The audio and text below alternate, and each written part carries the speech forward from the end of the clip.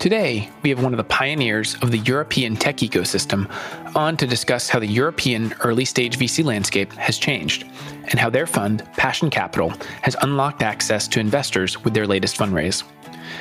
Eileen Burbidge has built a reputation as the go-to VC for seed-stage companies in the UK and Europe, and for good reason. Her aptly named fund, Passion Capital, has built a name for itself as one of the top early-stage funds in the UK because of her passion for rolling up her sleeves, much like she did in the early days as an operator at Skype, Apple, Yahoo, and Sun Microsystems. I won't forget when we met last year at her office. She had just stepped out of nonstop meetings with one of her growth stage companies where she was helping them figure out critical team and talent questions. Not every seed stage VC has the ability to stay involved as companies grow, nor does this type of work. But that's what separates Passion from the pack. Eileen is just as much at home in her office, which doubles as a co-working space for Passion portfolio companies, as she is on 10 Downing Street, where she's been named the UK Treasury's Special Envoy for FinTech, has been appointed by the Chancellor as the Chair of Tech Nation, and was awarded an MBE in the 2015 Queen's Birthday Honours for her services to businesses. So maybe it's no surprise why she's been described as the Queen of British VC by Fortune magazine. She's certainly backed many of the British startup royalty at early stage, being a seed investor in Monzo Bank, where she still serves on the board, Tide Bank, Go Cardless, Digital Shadows, Marshmallow, Butternut Box, and many others. Eileen has also had an illustrious career as an operator, working for Apple, Yahoo, and Sun Microsystems in the early days of the internet before moving to London in 2004 to become one of Skype's earliest employees and head of product. She then founded Passion in 2011 as one of the first seed funds in London, serving a critical market need for the entrepreneurial ecosystem in the UK. She's now trailblazing once again by being one of the first funds to open up their LP base to the crowd, where they've partnered with seeders to allow individuals to invest into Passion's latest fund. She's also an independent non-executive board director at Dixon's Carphone, a £10 billion revenue electrical and telecoms retailer, and on the Transformation and Innovation Advisory Board at Unicredit. Eileen and I had a fascinating conversation about all things VC, about opening up access to the asset class to individual investors, and what it means for the future of venture capital. Thanks for coming on the show today, Eileen. We're going mainstream. Eileen, welcome to the All Coast Mainstream podcast. Thank you. It's great to be here. Yeah, it's great to have you on. How's everything across the pond? It's actually sunny today in London, so all good. 10 out of 10. Wow, people must be really, really happy. Those days in London are special. Absolutely. Very, very happy. And as sort of lockdown starts lifting and people can go to pubs, it's like a whole new world. I imagine that's going to be quite a fun time. Yeah. It's been a fun weekend, and I think the next few weeks are just going to continue to be a celebration here. So fingers crossed that we don't get into a third wave. That's great. Well, those sunny days in London are never things that you take for granted. So, but you actually came over from the U.S. You born in the U.S., lived in the U.S., and then have spent a large portion of your adult life in Europe. So tell us kind of how you came to being a core piece of the startup ecosystem in the UK and Europe, really way back when. Sure, of course. Well, that's a really flattering way to characterize it. I'm not sure I'm that core, but yeah, it's been a lot of fun and a huge privilege. So as you say, I was born and raised in the States. I grew up in the Chicago area. I went to University of Illinois, Champaign-Urbana, got the computer science degree in the early 90s, mostly because I was forced by my parents. So I've got them to thank for that. But came out in the early 90s with the CS degree and worked for a telecoms company originally, but they moved me to the Bay Area. Before I sort of thought of it as Silicon Valley, or before much of that was happening. And so I was in the Bay Area for 10 years. And so most of the dot-com boom and actually a good couple of years of the bust, which I always say is far more instructive than the actual boom time. So yeah, I was there in the Bay Area from 94 until 2004. I worked for Sun Microsystems. I was working on JavaSoft. I worked at a company that went public in 99. I worked for Apple. I worked for an incubator. I kind of did the Bay Area thing, and I absolutely loved it and thought I was there for good, for life. Sort of somebody who grows up in the Chicago area, getting to the Bay Area with the climate and the topology and just the range of outdoor activities. You think, why would you ever live anywhere else? So I was sold. I was hooked. I still have a TIC in San Francisco because I never sold it, thinking I was going to go back. And I thought in 2004 that it would be great to have a year or two of international experience, just to get the sense of, other markets outside of the US, and how that might help me in the Bay Area. So it was always meant to be a bit of a sort of a sidebar, and I was going to come back. And that was 17 years ago. So in 2004, I came over to work for Skype. Super early days. There were 5 of us in London. I remember we were looking at broadband penetration rates across different countries in the world, trying to figure out where we were going to launch. We were trying to convince people to call it Skype and not go with Skype-E, which people seem to have that tendency to do because we had that trailing E. I was the sort of first product person at the company and stayed at Skype for about a year and a half until it was sold to eBay. And then what happened was, as often happens, personal reasons. I started a family. I now have 4 dual national, sort of British and American offspring that I've contributed to population growth, and also even now a British stepdaughter. So it's family that's kept me here. And like I said, I still have that TIC in San Francisco if anyone is interested. But since I've planted roots here in London, I think I'm here for good. And what happened after Skype, I kind of just fell into investing, if I'm honest. As mentioned, what I did in the Bay Area, and of course what I was doing in Skype, was always sort of operational roles. Really happy being at tech companies. But when I went on my first maternity leave, the Skype founding engineers had 5% of the company when it was sold to eBay. So they set up a sort of a private angel or super angel kind of fund, 50 million euro. They'd not invested before, and they just originally just started asking me to kind of meet with founders that might come through London, help them with some due diligence, although we didn't even know it was called that then, and just kind of give my sense about, business plans, product roadmaps and the like. And over the course of about a year and a half, I just started working with them on a lot of their deals and ended up leading 4 deals or investments that they made in London. So that was 2006, 2007. And it was, really fantastic to do that. And actually that first cohort of 4 London-based investments were phenomenal. So I should have had bigger ambitions. Well, one of them was Mendeley, which ended up being sold to Reed Elsevier Nexus. Mm-hmm. Another one is Treatwell, which is actually acquired by Rakuten. Another one was Kindo, which was acquired by MyHeritage, which just exited. And then the 4th one was Kublax, which was meant to be the UK-based Mint.com. So that one wasn't a success, but I think 3 out of 4, pretty good hit rate, and I didn't even appreciate it at the time. But fantastic experience. And the idea was, I remember thinking, I love what I do. Once I started learning the vocabulary and realizing that we're basically, pretending to be VCs, that I'm helping with due diligence. I was taking board seats. We were talking about follow-on rounds. We're kind of going through all the motions. And I had a sort of an option, I guess, to move to Estonia to do it with those guys full time, but that wasn't really in the cards. And so it just sort of became, the ideal would be, why don't I try and do this here in London?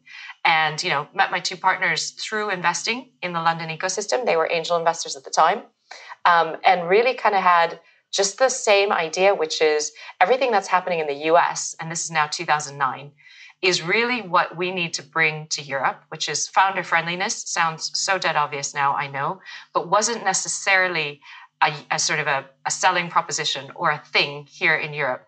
You had really big multi-stage funds, that had obviously invested in the likes of Skype or lastminute.com, Last.fm, which was sold to CBS, but not anything specializing in seed or early stage, not really leading with this, notion or the sort of tenets of being founder friendly, not really working with entrepreneurs. So London, Michael, so you'll know all the firms at the time were based in Mayfair, basically the most expensive real estate in London, next to Knightsbridge and all these really, really posh offices. Nobody was really setting up house next to where the entrepreneurs were being based, near their offices. And so in 2009, we first actually went about setting up a co-working space, which again sounds so cliche and obvious now, but this is well before WeWork, obviously, but even before Google Campus type setups, before Tech Hub, which was a big one in London as well. We set up a co-working space first on, 1,500 square feet, then was 5,000 square feet. And then over time, we ended up with 3 floors in a building where we actually just selfishly didn't want to be based in a very small office where three of us sat, in a room looking at each other. We wanted to kind of feed off of the dynamic and the vibrancy of some teams that we'd invested in. But that was the first co-working space in London in 2009. And then we went about sort of raising a fund. And in 2011, we raised the first passion fund, or started investing out of the first passion fund, which was just a modest sort of $50 million at the time. So did you end up with this co-working space? Have you ended up either birthing companies or helping create companies in your co-working space? It was White Bear Yard, right? That's right. It was called White Bear Yard. And yes, we did. So, one of the best sort of origin stories of, I think, a London startup is TransferWise, now known as Wise. Was started in our space, sat actually right behind our desk. So obviously I knew Tavit and was a good friend of his from our days of working together at Skype. Passion, we didn't invest. We often get credited for it. We get asked if we want to sell secondary all the time, but we don't actually hold shares. And it's one of the most, it's the saddest story that we have, but it's fantastic for the ecosystem. It was birthed in our office. And I say the reason we probably didn't do it is we saw it too early, in that, we gave feedback on a couple of points. I don't know if the founders talk about this ever, but the very first kind of idea was they were going to go out and do transfers for £1 each. And I remember Robert and Stefan, my partners, who actually saw the deal because I recused myself because he was such a good friend that we decided I wouldn't actually be part of the pitch. They sort of gave a point of feedback, which was, if you change from £1 a transfer to 1% or something that's more percentage based or volume based, and if you, Tavit, are going to be full-time, we will invest. But at the time, neither of those conditions existed and we passed. And then, obviously, lesson learned, we missed it when obviously both of those things ended up coming to pass. So TransferWise was born in our office. We also, had Monzo Bank, which was born in our office. We had Go Cardless, which came out of Y Combinator and then needed an office in London. And so we were their first office or desks even before we invested. So yeah, we've had some fantastic, just opportunities and experiences with teams that have really made the office space a fantastic, journey, even more so than the fund.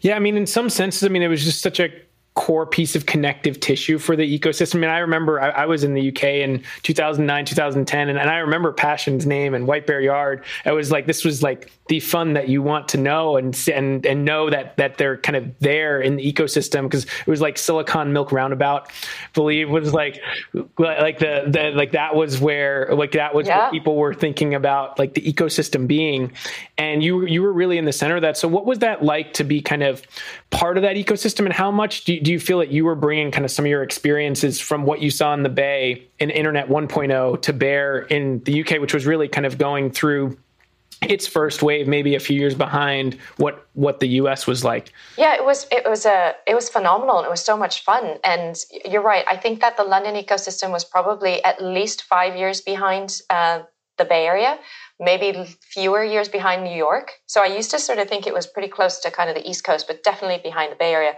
When I joined Skype, for example, in 2004, and we tried to hire product managers, it was ridiculous. It wasn't a job title that existed in London.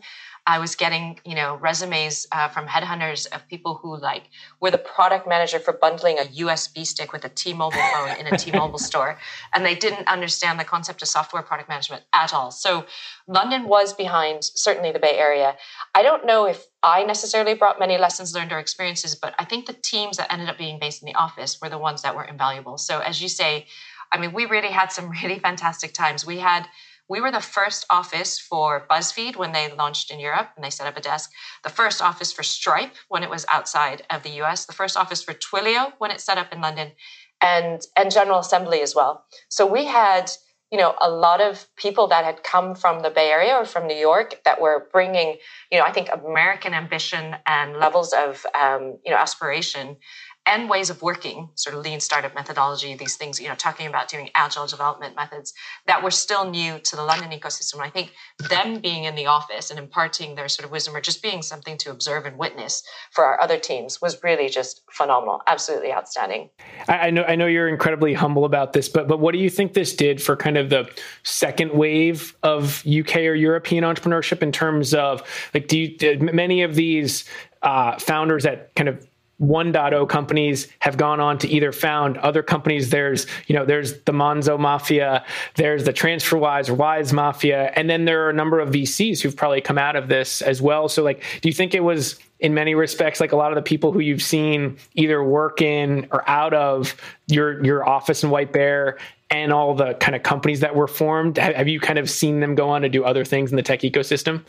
Yeah, I think we're definitely lucky that we got to witness a lot of people sort of doing the first version of their career and then, doing a second or either founding another business or then, switching to being an investor or vice versa. It's been really lucky to see that. And I think I have to give credit to Go Cardless, actually. The Monzo Mafia probably starts back at Go Cardless because, the Monzo founder and CEO came from Go Cardless as one of those co-founders. And so everything has spawned from Go Cardless. But yeah, it just depends on how far back you want to go.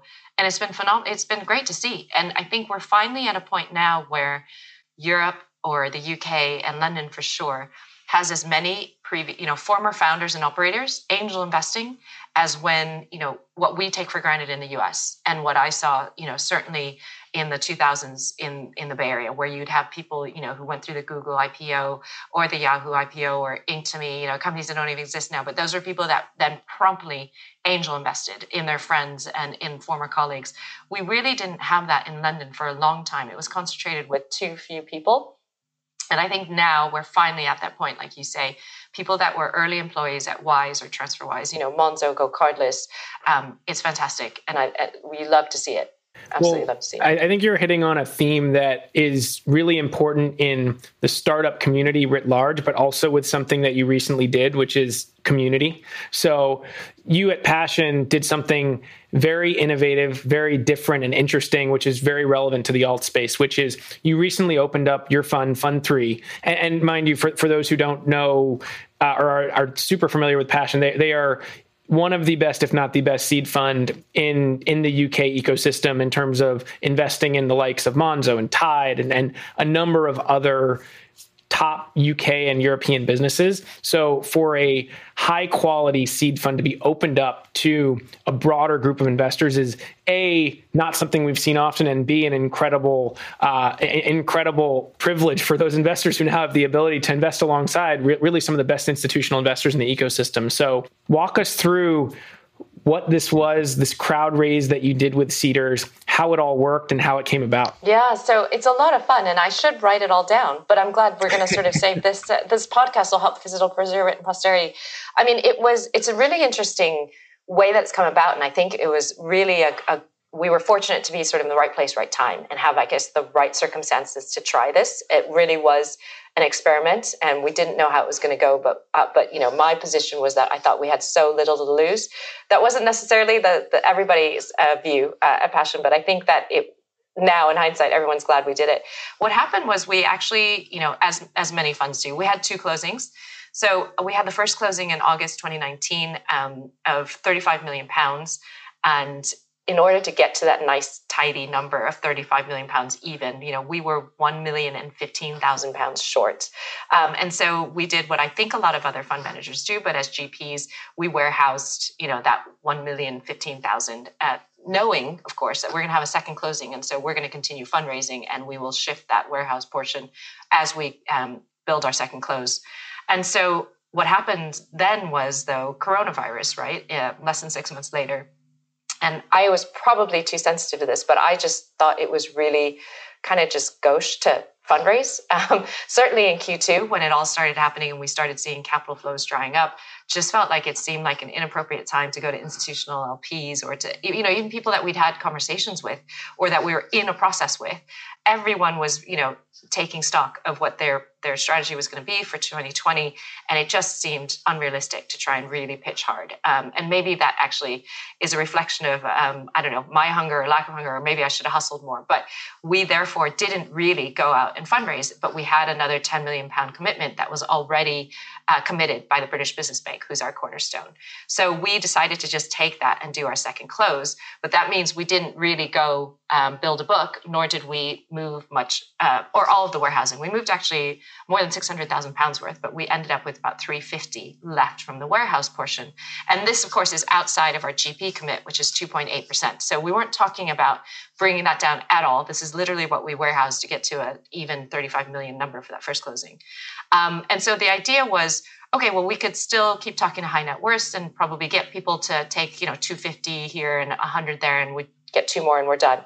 But what we started seeing, I started seeing, I think, Q3, Q4 last year, and I absolutely loved, were some of the product innovations coming out of AngelList. So in the US, I started to see rolling funds launch.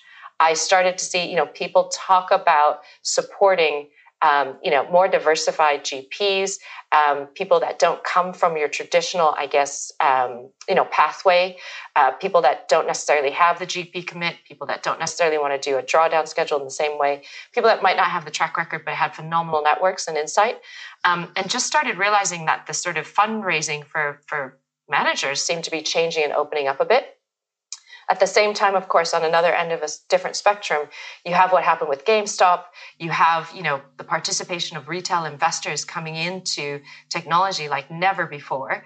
And you saw even through 2020 in the pandemic that tech was not just resilient, right? It continued to really flourish. And so I think taking both of those factors into account, it just sort of seemed like actually there might be a chance to really open up and democratize what we thought of as our LP base and make it available to everyday investors through Seedrs. And actually, I talked to AngelList first, and I think there are regulatory reasons in terms of us being in the UK and even still part of Europe at the time that I had that conversation about how we could do that. And then I simply said to Seedrs based here in the UK, who've been doing crowdfunding for so many years, can you do something that's very similar to rolling funds?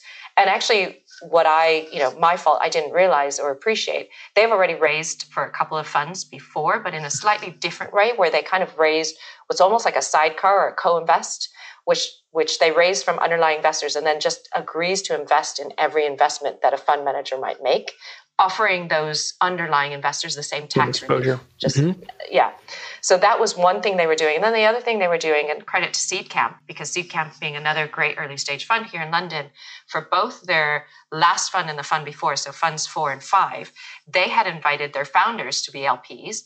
But because those checks might be a little bit smaller and it's, I think it was 80 odd founders, they wanted them to come in through a nominee structure as basically one line as an LP, as a single LP. And so they used the Seedrs platform to manage that as a sort of a back end, but not to market as such. So really what I ended up asking them to do, and I thought was coming from, AngelList, was something they could already do, which is kind of combine those products a bit, do what they've done for SeedCamp, but also publicly market it. And for me, it was ideal because Passion didn't need to necessarily market it, although obviously we helped to co-market it, but we didn't have to worry about the regulatory overhead because even though we are FCA regulated, of course, we were getting a commitment in effect from Seedrs to be our LP.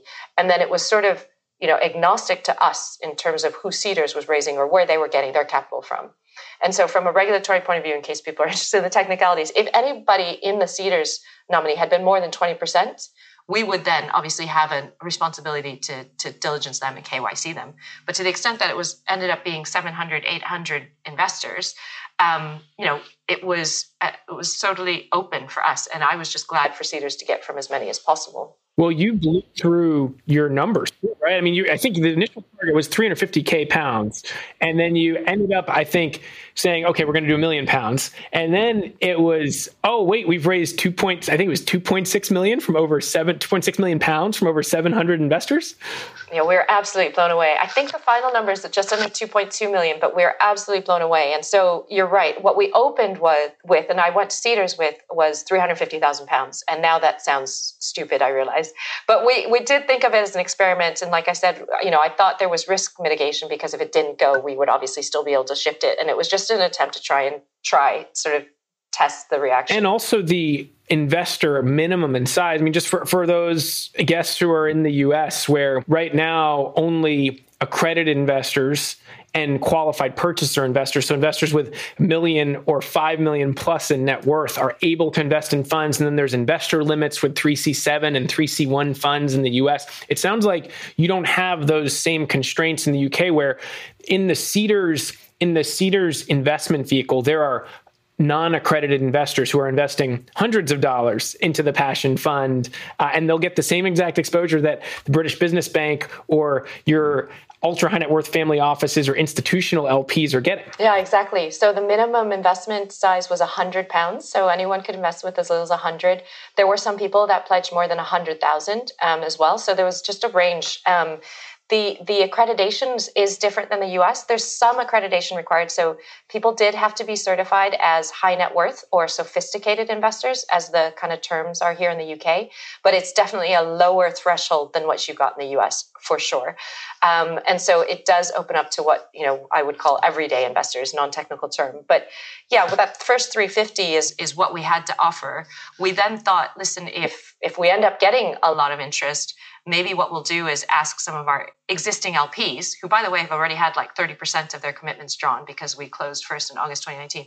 But maybe if they'd shift a little bit just to make room, as in, if they supported the concept and the idea, maybe they would shift a bit. And that's how we got to 2.175 at the end of the day. But I really wish we'd had more. I mean, when people signed up and registered for information and to be notified for when the campaign would actually open.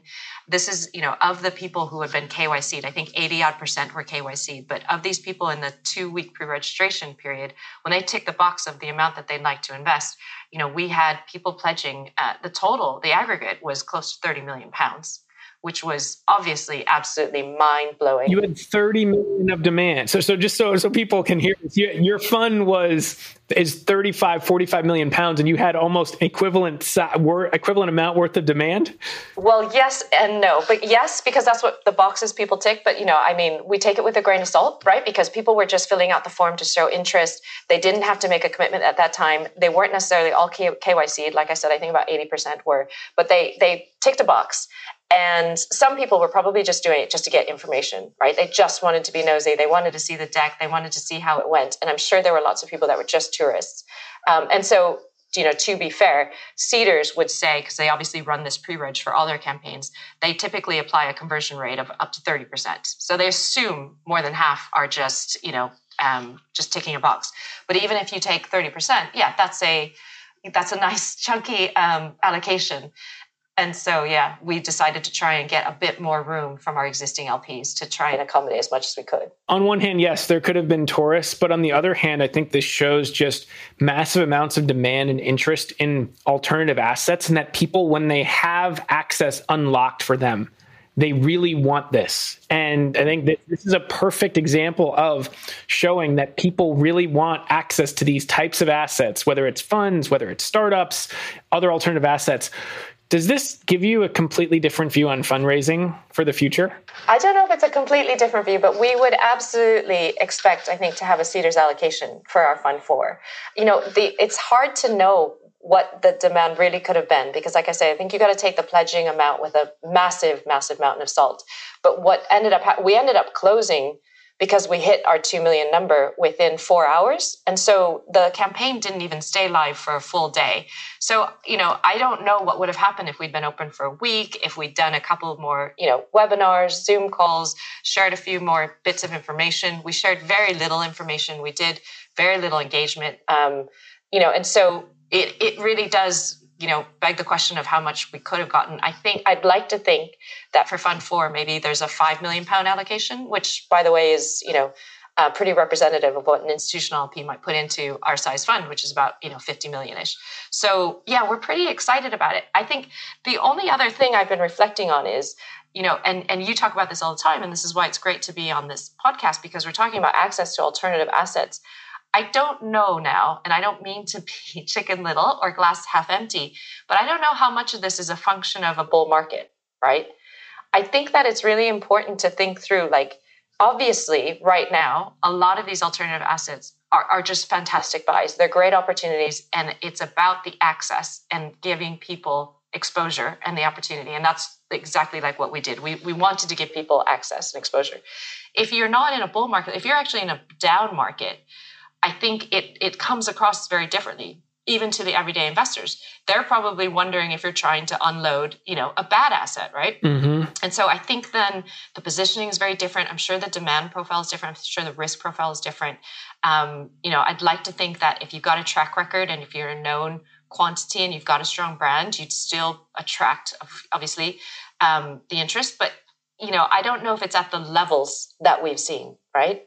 I think you're bringing up a great point. I would push back on this and actually use passion as the example, which is I don't think oftentimes the everyday investor has had access to the same quality of fund, certainly not funds. I mean, many investors have not been able to invest in funds, and they are now able to invest into, in this case, a blue chip fund manager who is seeing the best deal flow at seed stage, has a great brand and reputation, has a track record. So I think that is in and of itself is unique. And the other piece too is, yes, through these platforms, people can invest into startups directly, and by proxy, they're investing alongside VC funds.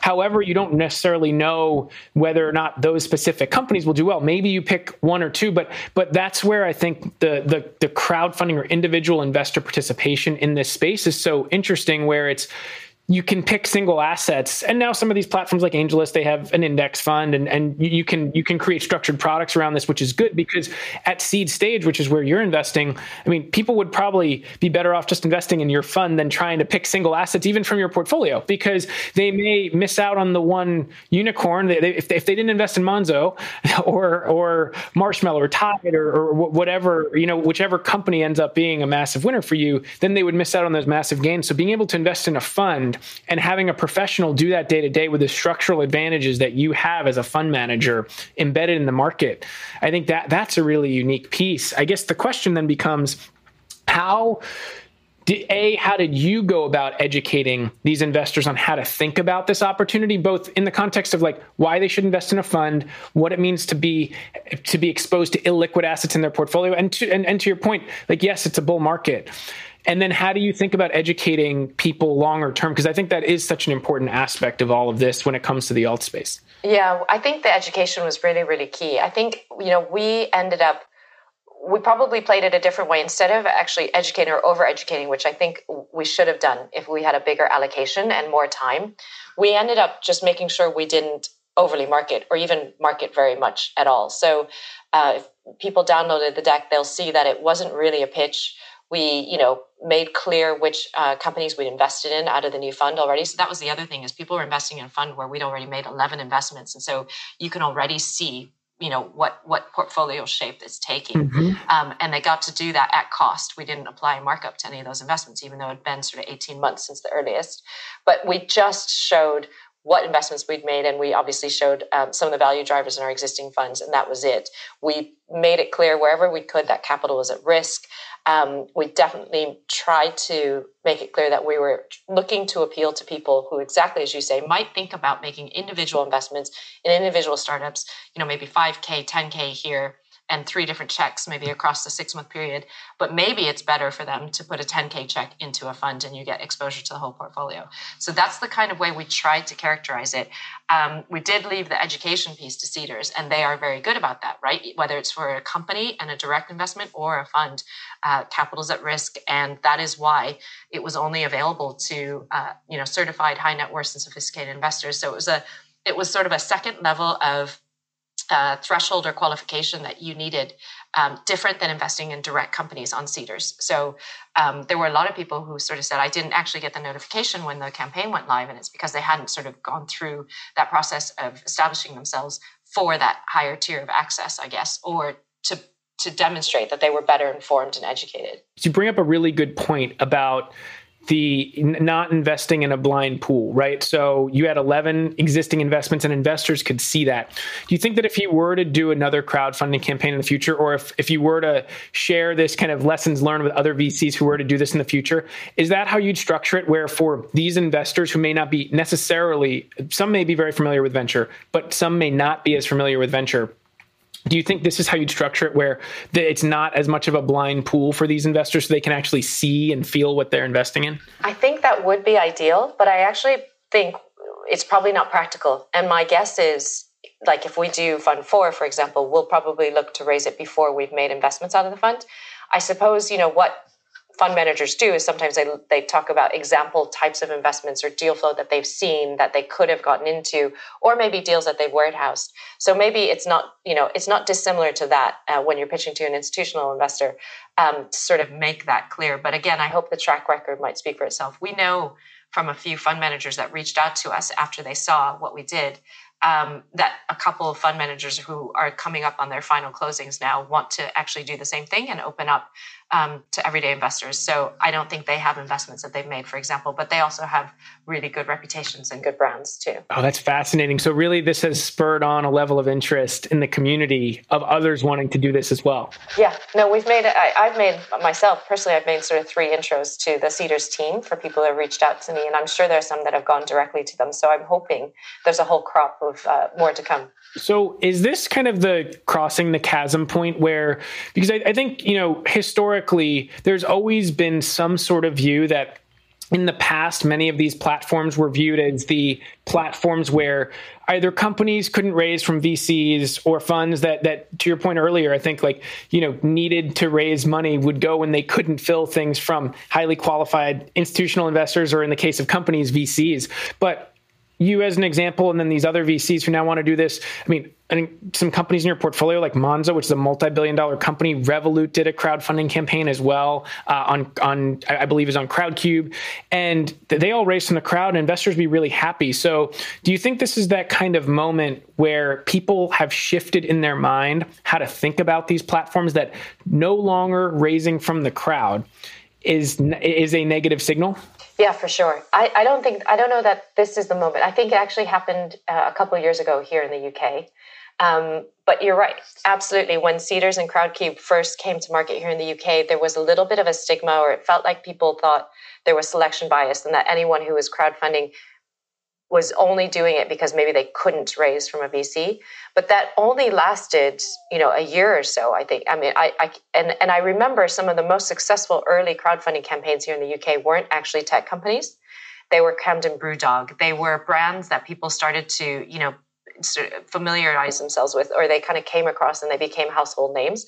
And that really made a massive difference, as did kind of the advertising for some of these campaigns. So Cedars and Crowdcube did fantastic, jobs with above the line marketing. They would, rent bus, placement. They would rent placement on the tube. And so they did help to normalize and actually give credibility to the companies that were fundraising on the on crowdfunding platforms. And I think, so it's been a few years, and certainly by the time Monzo did it, it was definitely not seen as they must not be able to raise it all.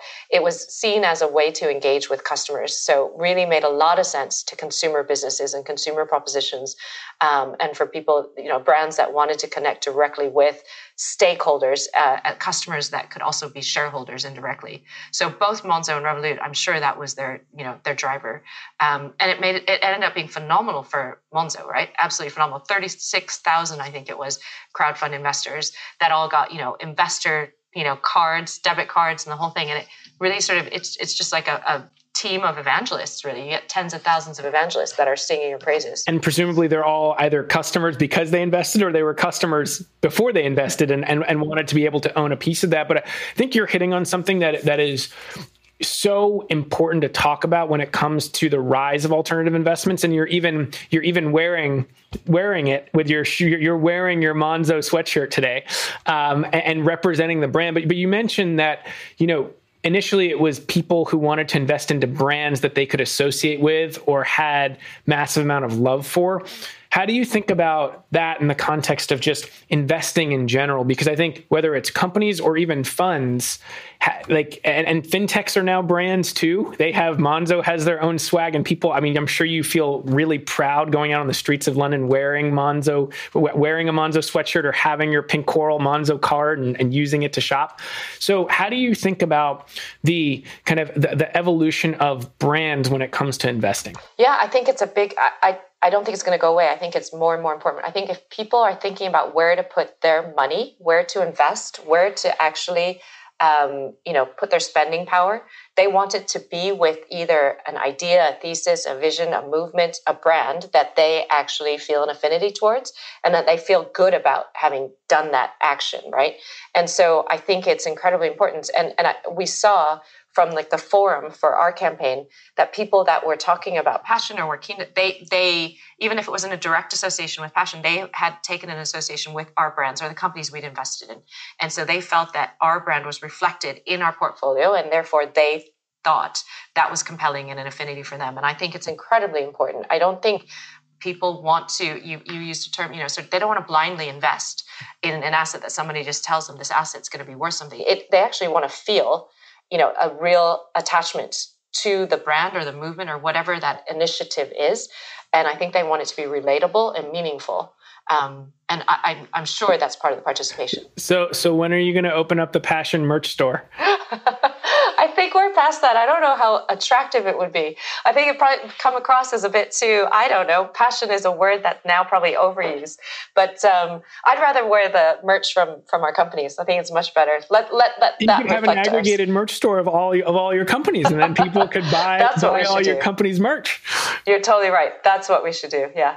On the point about crowdfunding, though, like does seeing what's happened here and then what you just said so eloquently about people wanting to invest into brands they can identify with, do you think that's going to change how companies think about fundraising, and maybe they will now participate on crowdfunding platforms to open things up to their potential customers? I hope so. I think it's happening here in the UK. I see a lot of companies that fundraise for that reason. They want to engage with their customers. They want to sort of mobilize, the sort of positive, intention and the engagement that they get. So that's definitely happening here in the UK, and I hope that happens in the US as well. I do think that people want to really feel like they're a part of something. So it's not just a growth story, but it's a positive growth story. And they really want to see that where they invest, that they have a vested interest in, more good things coming from something that they perceive to be a good asset. Yeah, I mean, I think it'll be so fascinating to see how that kind of works in the startup community, but also from these companies raising money. And I think that kind of segues into like the alt space more broadly. So we've obviously seen a lot of innovation in the US. We've seen a lot of innovation in the UK in both traditional alts and then things like digital collectibles with So Rare and things like that. What's your view kind of on the ground? Because you're the first European guest on the podcast, actually. So what's your view on the ground of kind of the alt space in Europe and the future of the alt space? I think I'm probably going to get ripped for saying this, but I think, again, like when we're talking about sort of tech ecosystem more broadly, I think we're a little bit further behind the US. I know that there are people, that are really, really, aggressive and really, really interested and super bought in. But I think on the large, it's not the same level as what you see in the US. I think what we're seeing with alternative assets what we're seeing first is things like alternative financing. Right. So there's been a lot of financing models. And of course, there's great ones, obviously, in North America as well, whether it's Clearbank or Pipe.com. But I dare say that we've had those for longer here in the UK than over there. And I think I've always thought that innovation in fintech or financial services was first here in the UK, then went over to the US, whether it's crowdfunding or otherwise, or neobanks, for example. But we've had, we've got Uncapped, which is basically a Clearbank equivalent here. We've got Sugar, which is for games and apps developers. You're seeing Rail.com, which is basically a Pipe.com model. I think alternative financing with Market, Invoice, which is now called Market Finance, and so many other platforms have really been, where the UK and Europe have kind of led. And so I think when we talk about then other areas, whether it's NFTs or, other types of assets, I think those are coming. But I think here, maybe it works culturally that in the UK and Europe, money talks first. So dealing with money in an alternative way or alternative access to money is going to come before any other kind of assets, whether they're fungible or not. Do you think that particularly when it comes to the sports space, like we've seen a huge interest in traditional and physical sports cards in the US. And that's because, sports like basketball and football American football are incredibly popular. I lived in the UK long enough to call English football. But do you think that the fact that there's so much popularity around the game of football will spawn these really interesting startups at the intersection of sports, probably mainly football in the UK or Europe, and financial services or the financialization of all sorts of assets? I think that it should. I don't know that it will, though, because I think the structure here is so different. So the way the rights here for the English clubs and everything is super different. And by the time this podcast comes out, or by the time people are listening, this will be like old news and they've probably resolved it. But, even overnight, the European Super League. I mean, this is a big, big deal. This is absolutely massive that you've got 12 clubs who have said that they're going to break away and form a new league. And there's going to be, 30 billion pounds to distribute, and no one's going to get relegated. So it's going to be the same teams every year with 5 new ones that qualify. It's crazy. But even before that, the rights for the data that came out of games, came out of matches, means that fantasy football and those types of opportunities came here later than they were in the States. And so I suspect because of these kinds of inherent, differences in the structures and the rights, basically management of a lot of this, it's going to be a while before we see it, but it absolutely should. There's no reason why it wouldn't. And I think that there will be interest to push it for sure.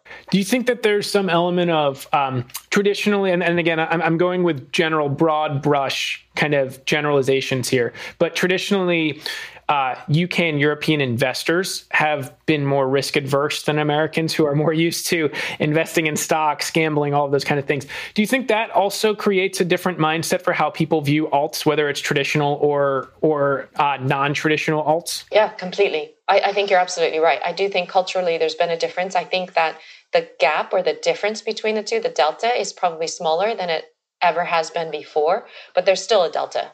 For sure.